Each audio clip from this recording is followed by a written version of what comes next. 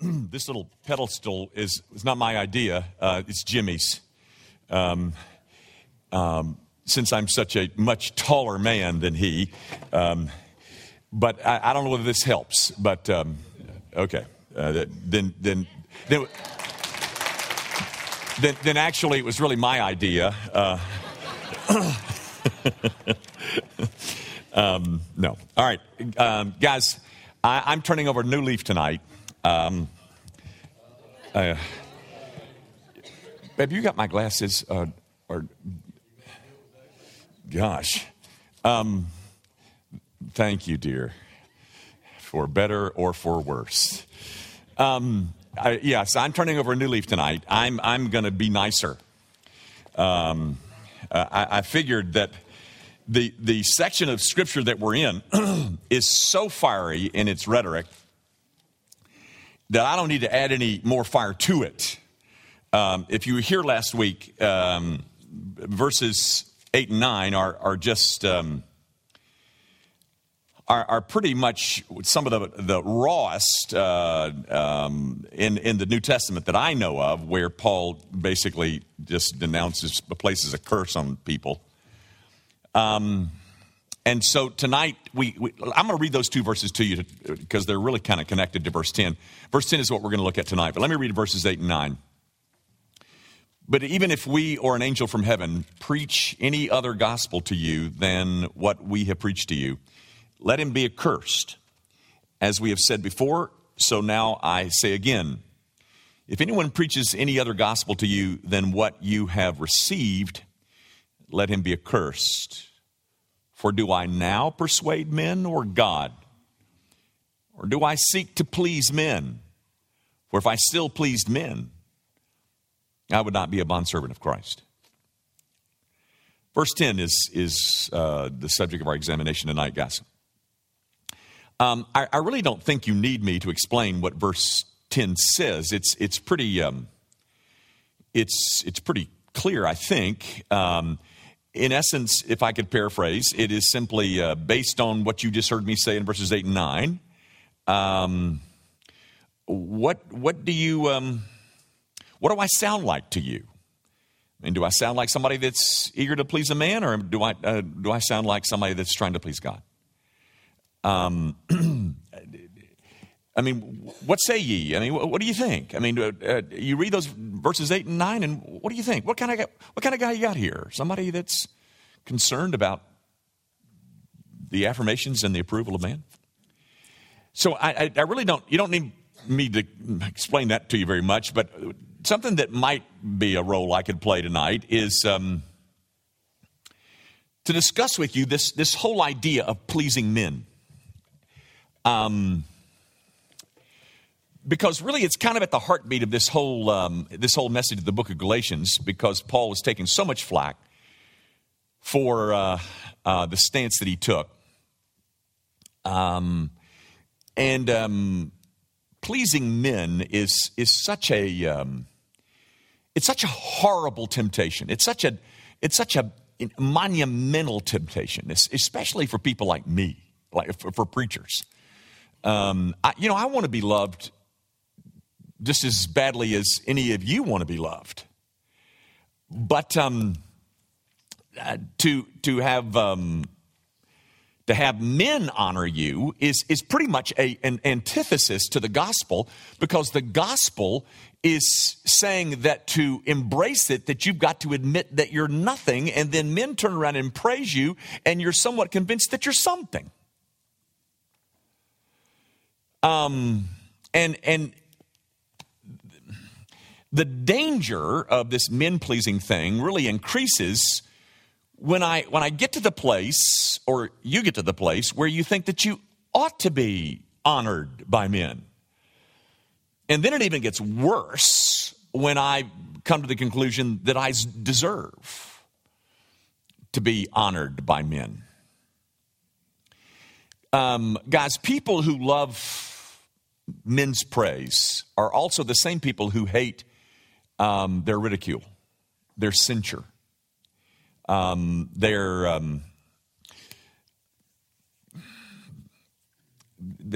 rejection, their disapproval. So the issue becomes, I guess the issue when it comes in this man-pleasing thing is, who do I fear? Or if I could say it nicer, because, I'm going to be nicer. Whose smile matters to me? There's a section in the Sermon on the Mount. It's chapter 6. Jesus has just given us the Beatitudes and that wonderful passage of Scripture. But in chapter 6, he talks about the exercise of one's religion. That is, exercising this thing that you call your relationship. And he mentions three. He gives you three examples. There's the example of praying. There's the example of giving, and then there's the example of fasting. And in all three instances, he says the same thing. Don't do any of those things to be seen of men. He says that in all three examples. He says very similar things in all three. And he says, don't do it to be seen of men. Because if you stand on a street corner and you want to announce to people how generous you are, then there's your reward. It's right there. All those grins that you're getting from those people out there, that's it. That's all you're going to get. That's all you got. Because that's all you're going to get is their smile. But when you do those things, do them in secret. In all three cases, he says, do them in secret. Because I don't want you to be doing things so that you can get people to smile at you. Guys, Paul is not quite finished with his fiery rhetoric in this section. We're going to get past it soon. I don't know exactly when, but we'll get past it. But there's a few more things that he wants to say. And the one thing that he wants to say in this verse, in verse 10, is do you really think that what I'm saying is seeking man's favor? I just told them that they could go to hell. Do you really think that I'm after their approval? Very frankly, if I wanted their approval, I know how to get that. I know how to get their approval. All I've got to do is flatter them. All I got to do is just tell them what they want to hear. All you got to do is just tell them that, that Jesus is a way. Or tell them that all religions are equal. The Pope says that. He says you can be a Muslim or a Buddhist or anything and you can still get to the same place that a Christian gets. They're doing that right here in the city of Memphis, downtown at an Episcopalian church. Calvary Episcopal. Maybe you got the insert in your papers too. The insert that announced the Lenten preaching series, the Lenten lecture series. I threw mine away because it caused too much ire every time I read it. But didn't you get it in the paper, or do you not take the paper? But it's in there. It was all nicely, slickly done, and they serve waffles. And you can go hear a series. It starts today. Today's Ash Wednesday. Lent starts today. And so inside the brochure for the Lenten lecture series, it gives you a list of the speakers. I think I said this to you last year. And among the list of speakers is a Jewish rabbi. I'm going to be nicer. Tell me, just explain to me. Would somebody try to explain to me what a Jewish rabbi is doing speaking at an ostensibly Christian gathering? Could you explain that to me?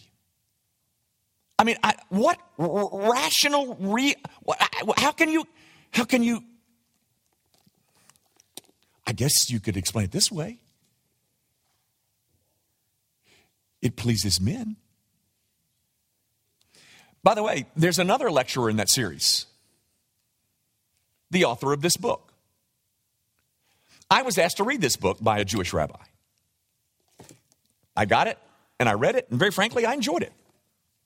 Because it certainly tells you what Judaism thinks of you and your your erroneous ways. The Misunderstood Jew, Dr. Amy Jill Levine, she teaches at Vanderbilt. She's in the lecture series.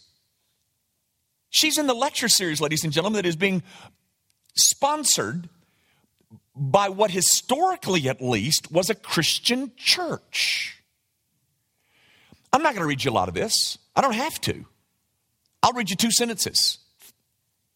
Would you like to hear what this author, by the way, I'm sure this author is a very nice woman. I'm trying to be nicer. I'm sure she's a sweet person. I'd love to play tennis with her. I'm sure. I'm attacking what she says. Would you like to hear a line or two? For Jews, claims of Jesus' divine sonship. Who says that? You evangelicals. Claims of Jesus' divine sonship and fulfillment of the messianic Old Testament prophecies are false. Those claims, ladies and gentlemen, that you make about Jesus being the fulfillment of Old Testament prophecy and being the divine Son, those are all false. I'll read just one more sentence. No, 2 more sentences. For Jews, how about this? For Jews, Jesus is unnecessary or a redundancy. He is not needed to save from sin or from death, since Judaism proclaims a deity ready to forgive repentant sinners, and since it asserts that all Israel has a share in the world to come. By the way, you know where that was found? That's not found in the Old Testament. That's found in the Mishnah. Now, ladies and gentlemen, this dear woman has every right in the world to write this book and promote that position. She is to be applauded for her scholarship. I'm sure she's quite a fine scholar. She's no New Testament scholar. I can assure you of that. Which she addresses several times in here. Not the fact that she's not a scholar, but she addresses the New Testament in here several times. And she doesn't know what she's talking about. But she has every right in the world. Every right in the world to write this book and promote those positions. Every right. And I will fight for her rights to write this book. I'm just asking you this. A woman who believes that Jesus is a redundancy and unnecessary and is not needed to save anybody from their sin. Could you explain to me why she got invited to speak at an observance that is completely and distinctly born out of Christendom? Now, I don't sacrifice anything for Lent. I mean, you can, it's a fine thing. I'm not down on that. You would put up ashes on your forehead, go right ahead. That's all fine. All I'm asking you is, Lent is something that was born in Christendom. What is this woman doing there? How did she get invited? What kind of mental processes or gymnastics do you have to perform to justify putting this before or in a Christian church that is supposed to be preaching on something that has historically Christian roots? Could you explain that to me? I'm not going to get agitated. I just want somebody to give me reasons. The only reason that I can come up with is because the culture approves of that. Just tell them that Jesus is a way, and you can tell them that all religions are equal, and that will draw a crowd. No, I don't even know to draw a crowd. The message is so effete or feckless, to quote John McCain. That message won't draw anybody. The waffles might. But that message is it's emasculated. There's nothing that will help you in it. Nothing. But when you hold positions like the ones that I hold, then I am intolerant, I'm a bigot, and I'm narrow-minded. All I want to know is, how did someone who absolutely disdains the Jesus that you and I worship, how did she get invited to a Christian observance? I'm not trying to be narrow-minded or bigoted or monstrous or intolerant. I want somebody to explain the reason behind that. Because, ladies and gentlemen, there is no reason. It's insane. It's utter insanity. And everybody's right, nobody's wrong, and there you get applauded. That will please men. But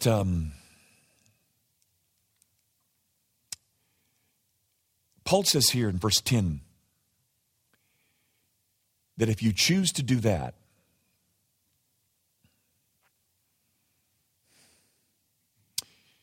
you're no pleaser of God's. No one can serve two masters. Those are mutually exclusive, ladies and gentlemen. You serve one, you please one, you displease the other. If you displease the other, you please the other. So whose smile matters to you? Guys, let me mention four quick little things that I think are somewhat the conclusions of just as far as we've gotten in these 10 verses. And I can do this rather hurriedly. First of all, this is something that is a conclusion, and that is there's only one gospel. Remember that big point that I made about uk alou, that Greek phrase? There's not several ways to God, and it's not something that changes over time. There is, which he says in verse 7, which is not another. That is, there is no other. There's only one. That's a conclusion. Secondly, the only gospel that's available to us is a gospel of pure grace. It is a gospel of God's free, unmerited favor towards undeserving, guilty sinners. You don't get to contribute to it. And once you do, or try to, you ruin it. You don't contribute to it. Not your baptism, not your confirmation class, not your giving. It's pure grace.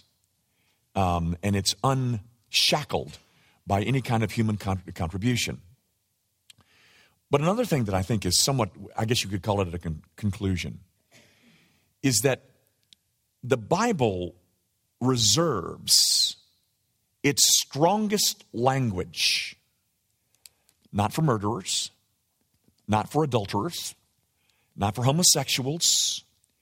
It reserves its severest language for those who propagate religious error. John the Baptist uses the term viper, but so does Jesus. He also uses the term serpent. Jesus talks about hypocrites. He must use that term a dozen times, maybe more.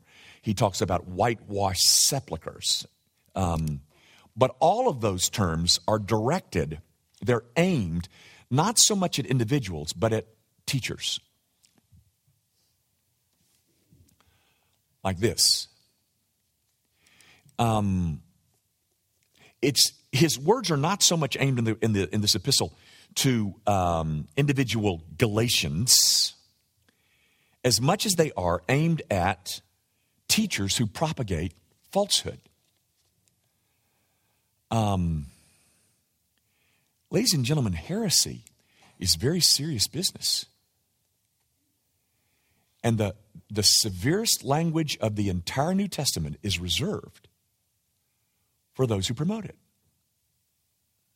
It's the words that Jesus uses that are just terrifying. He called me a viper. He called me a whitewashed sepulcher. He does. He calls those who propagate religious error, he uses those kinds of terms. So that's something that I think is a conclusion of this section. That is, the Bible reserves its most severe language for those who undermine a singular pristine gospel of grace. And then fourthly, I would say that maybe this is not a conclusion, maybe just an observation on my part, but people tend to love the showy. They tend to love the things that make them look good. Whatever is helpful to my self-esteem, whatever is helpful to my pride, oh, give me an opportunity to boast. People love that. The other gospel, which is really not another gospel, as Paul says in verse 7, that other thing flatters men. That's what it means to be a man pleaser, ladies and gentlemen. Flattering them. And I defy you, ladies and gentlemen, I defy you to show me a single syllable in this book that extols man. I defy you. The book says that we're valued, but never do you get anything about extolling the goodness of man. In fact, here's what you do get. If you've got a Bible close to you or some kind of musical device, turn to Romans 3. And let me show you what it does say. It never flatters us, ladies and gentlemen. It never flatters us. Here's what it says. It says, there's none righteous, no, not one. There's none who understands. Okay. I get that. We all say nobody's perfect, yada, yada, yada. And we're not very smart. So we don't understand. It's very kind of complicated. And yeah, I understand that there's none good, no, not one. I got that. But then you come to this next statement. There's none who seeks after God. Have you ever read that and thought, well, you know what? That's a bit overstated. That's a bit overreached by Paul, I think, because there seems to me that there's a lot of people who really do seek. I mean, we got a whole mindset about seekers and, how to reach them and all that business. And but there's a lot of people that seem to want spiritual stuff. Well, I wouldn't deny you that. But here's what the Apostle Paul is talking about, ladies and gentlemen. What he is suggesting is that men left to themselves,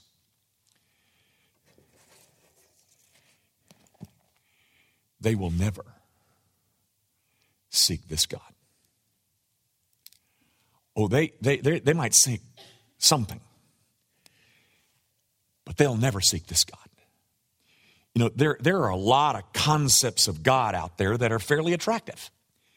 For instance, people love to advocate right from wrong. But holiness is utterly petrifying to them.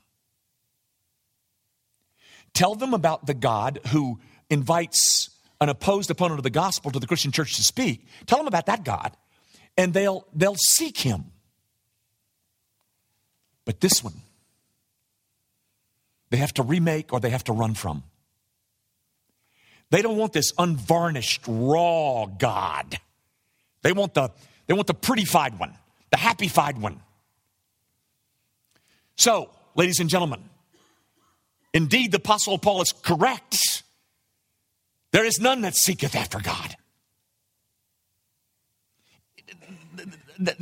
A gospel that flatters man is foreign to this book. In the Christian gospel, ladies and gentlemen, God is everything and man is nothing. In that other gospel, all the glory gets split between the two. God gets some and man gets some. But not in this one. Not in this one, folks. This salvation belongs to the Lord. And in no way does it belong to you. Nobody would invent this.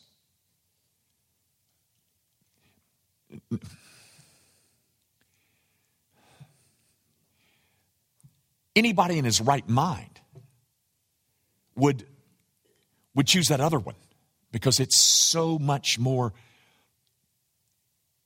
there's so much more fan approval attached to it. To hold on to this one, you're open to all kinds of charges of how narrow-minded and bigoted you are. You know, ladies and gentlemen, to call sin a mistake or sowing your wild oats, instead of calling it a crime against divine holiness,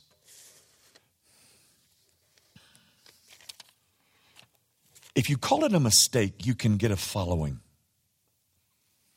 There'll be an audience to tell you how really good you are. But wonder of wonders, ladies and gentlemen, I can't find a word about that in here. Not a word. All I can find is there's none righteous, no, not one. There's none that understand. There's none that seek after God. You know, guys, to tell people that to deal with their sin, all they got to do is go in this little booth. And by the time that you walk out of that little booth, you can be absolved of your sin if you will say a certain phrase a minimum number of times. To tell them that, you get a worldwide following.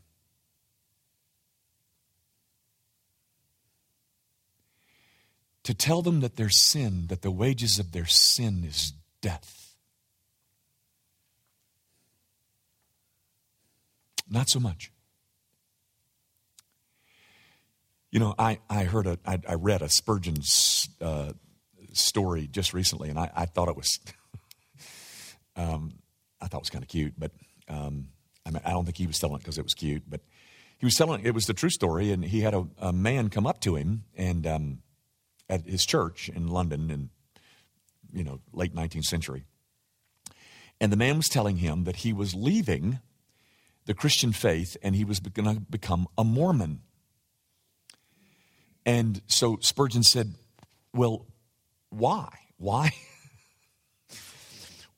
are you leaving? Why are you going to become a Mormon? And the man said, without a second's hesitation, he says, polygamy. And he went on to say that he wanted 4 wives, not one. It wasn't conviction. It wasn't truth. It was polygamy that got him. Now, with apologies and all due respect to the female members of this audience, I can see a certain sanity in that kind of reasoning. I mean, can't you, men?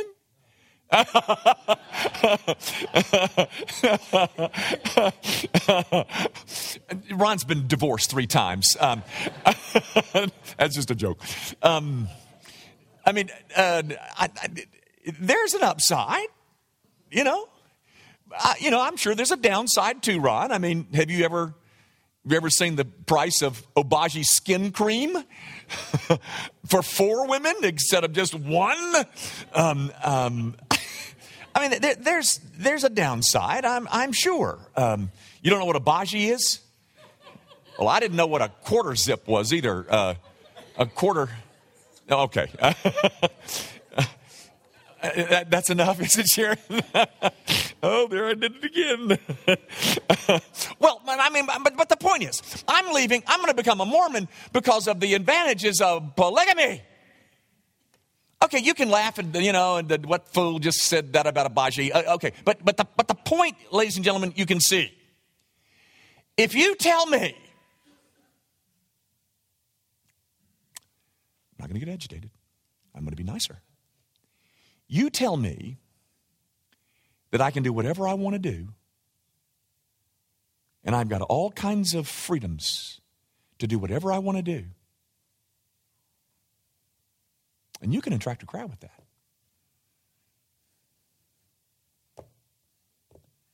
Just open those floodgates and tell them you can have 4 wives or 40 wives, or 4 sins or 40 sins. It doesn't matter. That's a message, ladies and gentlemen, that really pleases the crowd.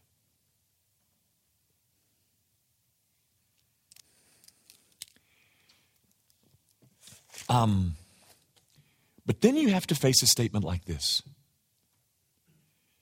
For do I now persuade men or God? Or do I seek to please men? For if I still pleased men, you read it, ladies and gentlemen. You read and see what it says. It says, I would not be a bondservant of Christ.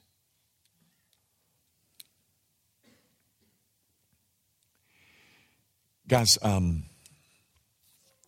2 years ago, I think it was 2 years ago.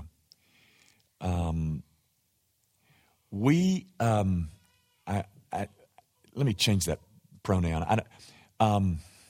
A Jewish rabbi was invited to speak here at Gracie Van. Did you know that?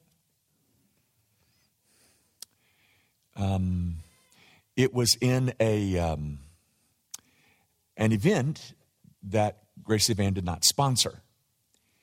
It was a high school baccalaureate. And in that high school baccalaureate, a Jewish rabbi was asked to speak. And somewhere in the course of that speaking, and I forget who it was. I think it was Brent. No, Aaron called, but I think Brent got the phone call. Aaron was in the sound booth, and Aaron called Brent and said, see there, she's trying to correct me. See there? She's mad because about the Obashi comment. It'll be a long night. But Aaron called Brent and said, Brent, you better get down here. Now, we had nothing to do. By the way, that's changed since that event. We do now get to approve all baccalaureate speakers. We went through the roof because a man who rails against the gospel of Jesus Christ stood behind that pulpit. He was very winsome. He didn't attack Christianity, but the very idea that an opponent of the gospel would be allowed to occupy space that has been devoted to the singular purpose of honoring and worshiping the triune God was unthinkable for us. So we contacted the people across the street. We had a big meeting with the principal, and, they came over and said, we don't want to lose this venue, so what do we have to do? We said, okay, you got to submit your names to us before you can invite them so that we can approve who's up there in that pulpit. But, ladies and gentlemen, on the other end of the spectrum, now you tell me,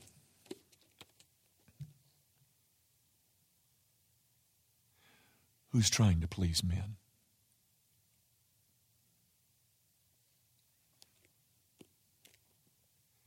Because if I desire, or this church desires, to please men, that's messy. I would not be a bondservant of Jesus Christ. Can't do them both, folks. I'll stop where I started. Tell me. It's pretty simple. Whose smile matters to you?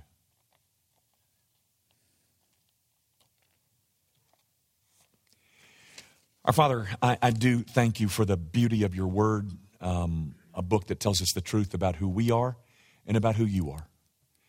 A book that tells us the good news, but not until we've understood the bad news. The bad news about our own performance, the bad news about our own souls, the bad news about our love of sin, and the bad news that your eyes are too holy to even look upon our iniquity. And then it goes on to tell us the good news, that everything that you demand of us, you've provided for us in Christ Jesus. That the life that we should have lived, but we didn't, and the death that we should have died, but couldn't, has been done for us on our behalf by the immensely beautiful Jesus Christ, who we consider to be God in flesh. Not redundant, not unnecessary, but the very center of